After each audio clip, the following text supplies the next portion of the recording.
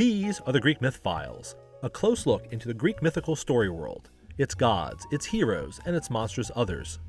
Each episode features a story or broader topic that we dig into, analyze, and try to explain in a smart but accessible way. They are brought to you by the Classics program at the University of New Hampshire and its crack team of undergraduates. I'm your host, Professor Scott Smith. Welcome to another episode of the Greek Myth Files. We return after a special episode to Jason and the Argonauts, the famous sailors on the good ship Argo. In the last episode, we explored the history of the Argo and its crew. In this one, we're going to follow the Argonauts on their voyage from their home in Iolcus through the Aegean Sea, the Hellespont, and finally the Bosporus on their voyage to Colchis, where the Golden Fleece resides. Along the way, we'll visit the various places and peoples that the Argonauts encounter, including the Lemnian women, Phineus and the Harpies, and much, much more. Since this episode features awesome stories of adventure, we're going to spend more time just telling the stories and let Apollonius, the author of the Argonautica, do more of the talking for us. As always, we provide a map and other visual aids to help you follow along the way on our website, manto-myth.org. So, sit back and relax and enjoy another edition of the Greek Myth Files. When we last left them, the Argonauts, Jason and his 53 companions, were about to set sail from Iolcus on mainland Greece and head to the distant land of the Colchians in the far east. But rather than heading straight out over the vast Aegean Sea, the Argo skirted the coasts to the north and east, keeping the land visible to them at all times, as was traditional in ancient sea voyages. The ancient Greeks avoided the open sea when possible. At first, the rowers pulled at the oars to get away from the shore, and when they were far away from the surf, they raised the sails, guided by the steady hand of its expert steersman, Tiphys. Again, for those super interested in the specific path the Argo took according to Apollonius, feel free to take a look at our detailed map at manto-myth.org. When the Argonauts eventually land on the island of Lemnos, their first stop really, it creates quite a buzz among the locals, who have something of a terrible secret about their past. You see, the only inhabitants of the island were women, who had committed a horrifying atrocity just a year before. As Apollonius tells it, "Here, in the previous year, the women had run riot and slaughtered every male inhabitant. The married men, seized with loathing for their lawful wives, had cast them off, conceiving an unruly passion for the captured girls they brought across the sea from raids in Thrace. The Lemnian wives had for long neglected the honors due to Aphrodite, and this was the angry Cyprian's punishment. Oh, unhappy women! Their soul-destroying and insensate jealousy drove them to kill not only their husbands and the girls who had usurped their beds, but every male as well, in order that they might not have to pay the price one day for this atrocious massacre. The only woman to hold off was Hypsipyle. She spared her aged father Thoas, who was king of Lemnos, and sent him drifting over the sea inside a chest, in the hope that he might yet escape. And so he did. Some fishermen dragged him ashore at the island then called Oenone, but later renamed Cycnus after the son whom the nymph Oenone bore to Thoas. When the Lemnian women see the Argo approaching, they were worried that it might be warriors from Thrace coming to raid their island. So Hypsipyle, the queen, and the other women don armor in case they had to put up a fight.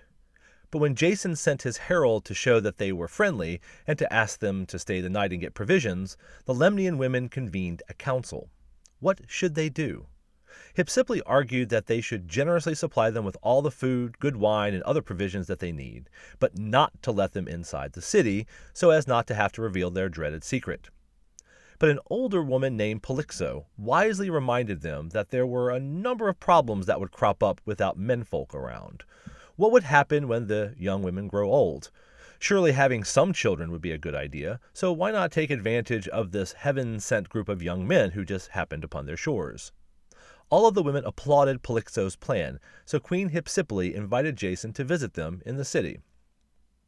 When Jason arrived, Hypsipyle gave an account of why there were no men that was very different than the truth. When their husbands were raiding Thrace on the mainland, they conceived a passion for the Thracian concubines they had brought home. Instead of caring for their own family and legitimate children, Hypsipyle explained, they spent their time with their trollops. The whole social order was thrown on its head. So the women decided to act. When the men went on a raid in Thrace, the women shut the gates of the city tight and would not let them back in. Locked in a stalemate, the men demanded all of the male children be let out, and when they were, all the males went to live across the sea in Thrace. That's why, Hypsipyle concluded, there were no men left in the city, and she invited the Argonauts to stay with them. She was even ready to hand over the kingdom to Jason himself if he wished. Jason returned to the Argo to report the invitation, and meanwhile all the young girls in the city drove carts full of gifts down to the ship. As Apollonius puts it, they did not find it difficult to make the Argonauts come home with them for entertainment, for Aphrodite was working her magic. And not only did the Argonauts, with the exception of Heracles and some of his attendants, go into the city, they stayed there day after day, partying and having a grand old time. Heracles eventually got fed up and decided to confront his wayward comrades, shaming them into getting ready for departure. Disconsolate, Hypsipyle and the other Lemnian women race to the shore. Jason tries to comfort her, and she asks him what she should do if she is pregnant, and spoiler alert, she is. He responds if he did not return home from his quest, she should send their son to Iolcus to comfort his old parents. And with that, the Argonauts set sail once again.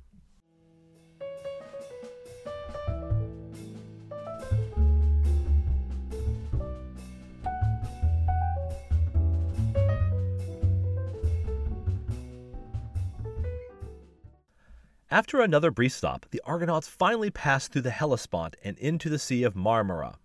Listeners of this podcast will remember that the Hellespont is the place where Helle fell off the Golden Ram, and that's where the Strait of Water took its name. The modern name of the sea is taken from the island of Marmara, which is so called because it is a rich source of high-quality marble, or marmaron in Greek. The name of that island in ancient Greek times was Proconnesus, and if you know something about ancient architecture, you might have heard of Proconnesian marble, which was used for all sorts of monuments from the tomb of Mausolus in Halicarnassus to the Arch of Septimius Severus in Rome, as well as for artistic sculpture and marble caskets called sarcophagi. It was used for a lot of things. The ancient name for the sea itself was the Propontis, which means the sea before the sea. That is, the smaller sea before you get to the larger Black Sea on the other side of the Bosporus. The Argonauts encounter a lot of interesting folk in this area, and again, we have a handy map on the website to help you see the geography. The first people that the Argonauts encounter here are the Doliones, led by their king named Cyzicus. That's Cyzicus with a C. These are the more civilized people of the area, descended from the god Poseidon, who protected them from the more hostile creatures in the area, which were earthborn monsters with 6 arms growing from their torso. Cyzicus and his people treated the Argonauts kindly, hosting them and offering them provisions. During the stay, while Jason and some of his men are scoping out the sea from atop a mountain, the monstrous six-handers attack the ship. But the great Heracles is there to do what he does best, rid the world of dangerous monsters. He, along with the rest of the Argonauts who had quickly come back, dispatched the monsters to the relief of all involved. But doom was afoot.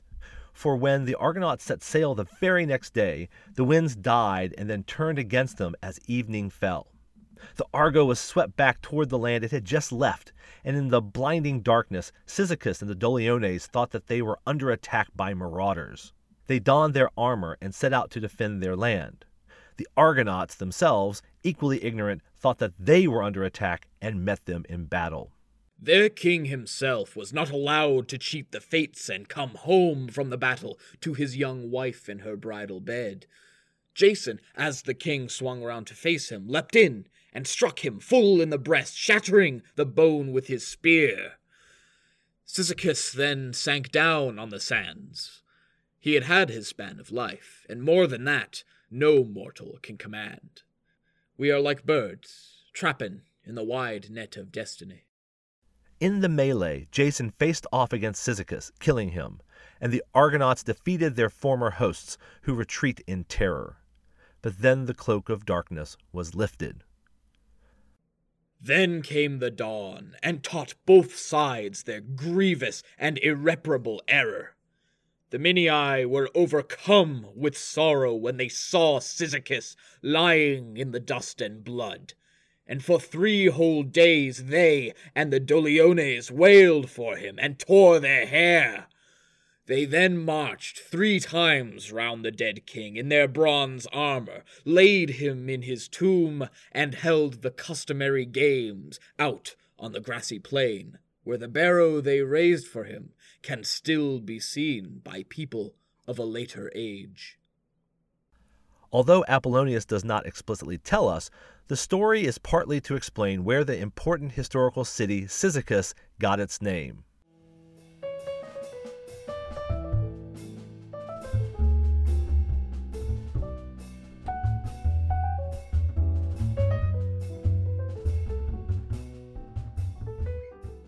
Eventually, the Argonauts loosed their ship under blustery conditions. As the winds grew even wilder, they were unable to use the sail, and the rowers were hard-pressed to keep the ship aright and on course. Heracles, the strongest of the heroes, was working the hardest, but he actually proved too strong, for when he pulled on the oar with all of his might, his oar snapped in half, and he sat there, holding the shaft, looking baffled. It is an amusing account in Apollonius's otherwise heroic epic. But more importantly, it would lead to a series of events that would leave the Argonauts 3 men lighter. The Argonauts landed on the shore of an area known as Mysia, so that they could restock their provisions and Heracles could find a tree to fashion himself a new oar, one that could perhaps withstand his brawn.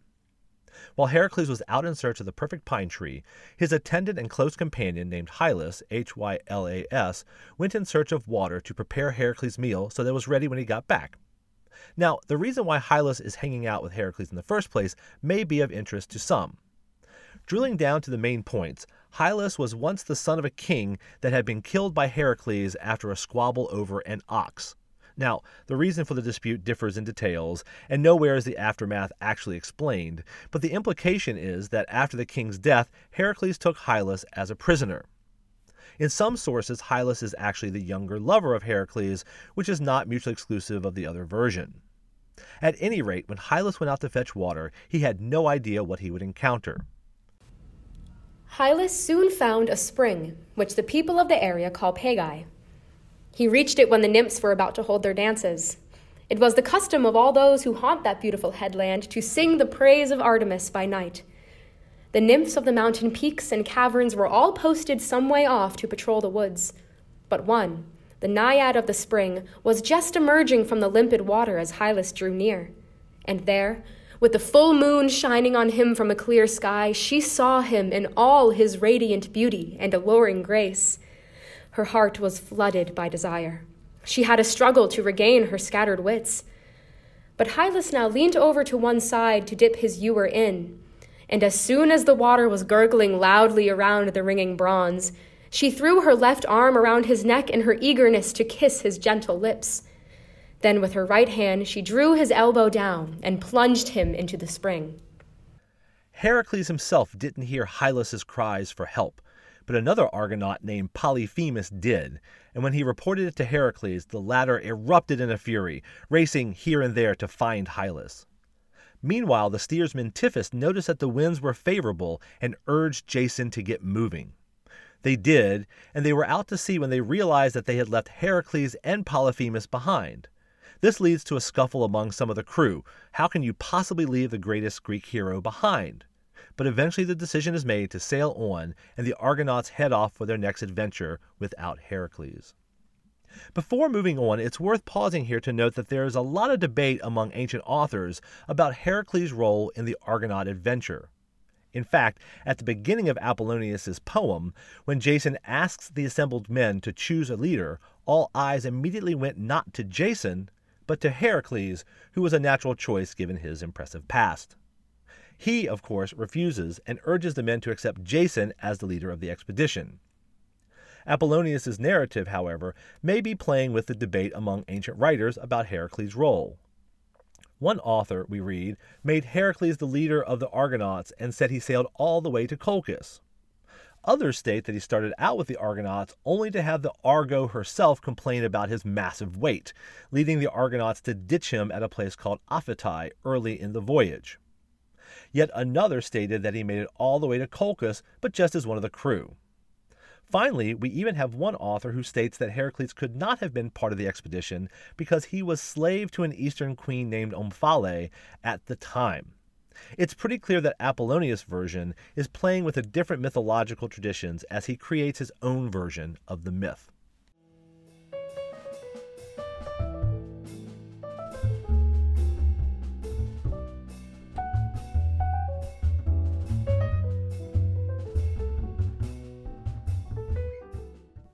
Next up are a couple of episodes involving pairs of brothers. After leaving Heracles, Polyphemus, and Hylas behind, the Argonauts head toward the Bosporus, the narrow channel of water that leads from the Propontis to the Black Sea. As they approached, the winds died, and they landed on the closest shore where the Bebryces lived. The king of the Bebryces, a son of Poseidon, was named Amycus, and he was, as Apollonius puts it, the biggest bully around. He used to make visitors engage in a boxing match with him before moving along, a terrible toll for travelers. And Amycus was big, burly, strong, and ogre ugly. He'd already killed a whole bunch of visitors before the arrival of the Argonauts. But he did not know that the Argonauts had an ace in the hole, and that ace was named Polydeuces in Greek and Pollux in Latin and English. In contrast with Amycus, Polydeuces was lithe, athletic, and a beautiful young Greek. His brother, the horseman Castor, helped him put on the gloves, and the two very different combatants started to box. Now, by the way, gloves in ancient Greek boxing were just straps of leather. Polydeuces stood there, measuring the strengths and weaknesses of his opponent, who was strong but lumbering.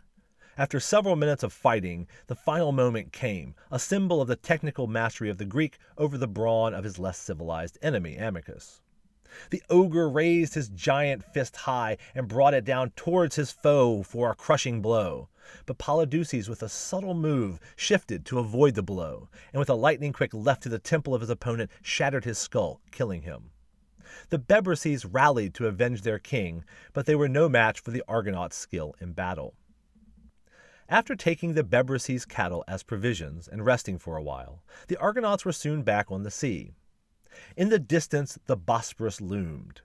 Before entering it, the Argonauts made one last stop on the other side of the strait, in the land of Thrace, where a most unfortunate man lived, a blind man named Phineus. The backstory of Phineus is enormously varied and complicated, but Apollonius gives this version. Phineus had been granted the power of prophecy, given to him by Apollo. But he failed to use judgment in what he revealed to mortals, and so Zeus punished him with blindness and a lingering old age. Zeus also punished him in another way, by sending the so-called Harpies to steal his food and to leave a foul stench with their excrements. Every time Phineus sat down to enjoy a meal, the Harpies would swoop in lightning quick and be off in a dash, leaving Phineus to further misery.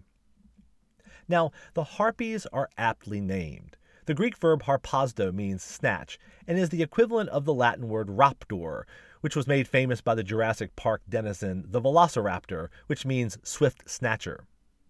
They are primeval beings, the Harpies, the daughters of primeval gods, and we learn their names from Hesiod, Aiello, and Okypete, which are significant, meaning whirlwind and swift flying in Greek. In the earliest art we have featuring the Harpies, they are beautiful young women bearing wings on their backs. But there are other versions which depict them as part woman, part bird, an image that can be found on ancient coins of the area and in literary depictions that emphasize their double foul nature, that is, F-O-W-L and F-O-U-L, hideous and pale with hunger. At any rate, to combat these winged harpies, one needs to have winged combatants as well.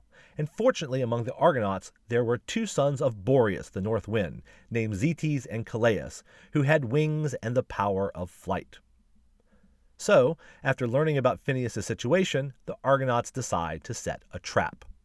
The younger members of the party immediately prepared a meal for the old man, the last pickings that the Harpies were to get from him, while Zetes and Calais took their stand beside him, ready to smite them with their swords when they attacked.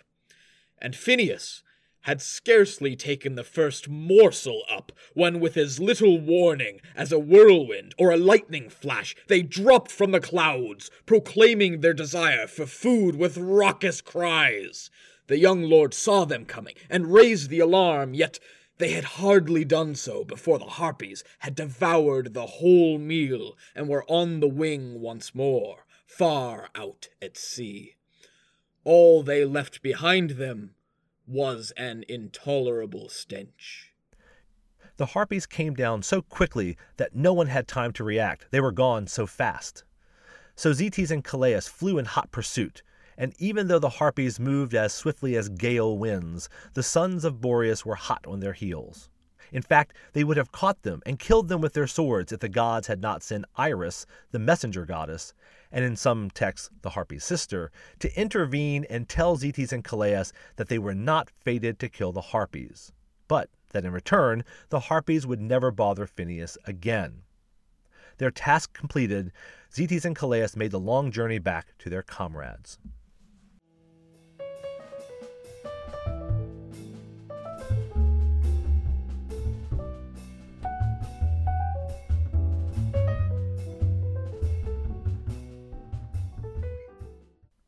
Now that Phineus had been rid of his constant bane, he returned the favor by using his prophetic skills to foretell what the Argonauts would face on the rest of their journey to Colchis.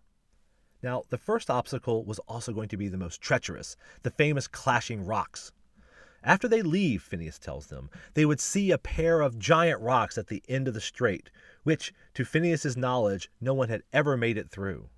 For these rocks, you see, would often collide, and even if the Argo were an iron ship, it would not withstand these clashing rocks. So he tells them to make an experiment. Send a dove through first, and if it happens to make it through, do not hesitate at all to follow and row with all your might. But if the dove does not make it through, then, well, the gods are sending you a distinct message. Go home, boys. This just ain't happening. After the Argonauts take on board all the provisions Phineus bestows upon them, they set straight toward the clashing rocks. In due course, they found themselves entering the narrowest part of the winding straits. Rugged cliffs hemmed them in on either side, and as she advanced, the Argo began to feel a swirling undercurrent. They moved ahead in fear, for now the clash of the colliding rocks and the thunder of surf on the shores fell ceaselessly on their ears. Euphemus seized the dove and climbed onto the prow, while the oarsmen, at Typhus's orders, made a special effort, hoping by their own strength of arm to drive the Argo through the rocks forthwith. They rounded a bend and saw a thing that no one after them has seen. The rocks were moving apart. Their hearts sank, but now Euphemus launched the dove on her flight, and the eyes of all were raised to watch her as she passed between the rocks. Once more the rocks met face to face with a resounding crash, flinging a great cloud of spray into the air. The sea gave a terrific roar, and the heavens rang again, but the dove got through unscathed, but for the tips of her tail feathers, which were nipped off by the rocks. The oarsmen gave a cry of triumph, and Typhus shouted at them to row with all their might.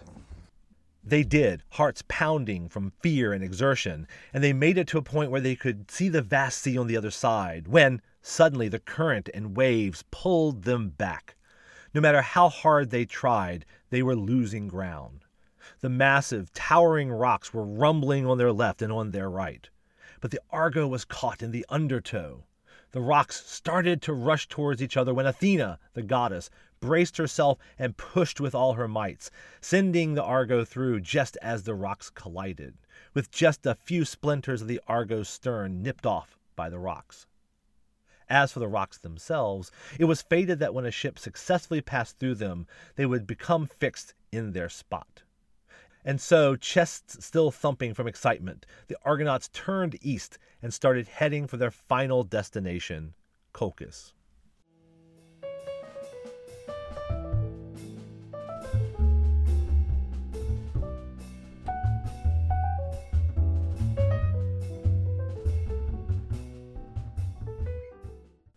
We're going to leave the story there, about halfway through, before the Argonauts turn east and head toward Colchis by skirting the northern coast of the Anatolian Peninsula. That's modern-day Turkey.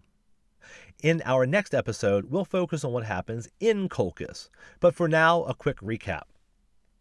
Apollonius' story of adventure follows a real geography, as you can see in the maps on our website, and takes the Argonauts first to Lemnos, where they meet some women with a checkered past, and then through the Hellespont to Cyzicus, where they help a local king defeat some pretty rough neighbors, only to kill the king himself unintentionally after a storm brings the Argo back to their land.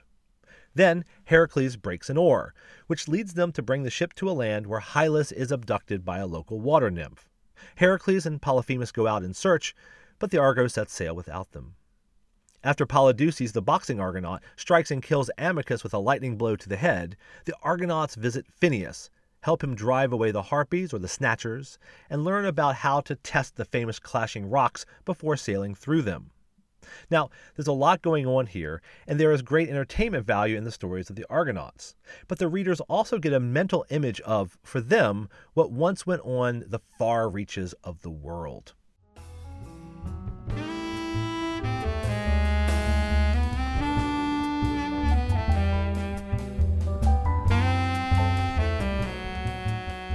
Well, that's it for another edition of the Greek Myth Files. We had a lot of fun making it, and there are a lot of people to thank for their hard work in bringing it all together.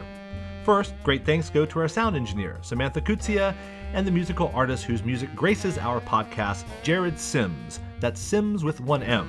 Please go by and listen to his music. Thanks also go to our usual voice actors, AJ O'Neill and Julia Summer. And we have a special guest voice actor, Camden Roy, a classics and humanities major who graciously stepped in. Finally, I want to give a special and giant thank you here to the Society of Classical Studies, Classics Everywhere program, which has supported our work with a generous grant. If you are in a position to do so, I encourage you to donate to that program, which helps make the ancient world more accessible to the world at large. This has been the Greek Myth Files, signing off for just a little while. See you next time.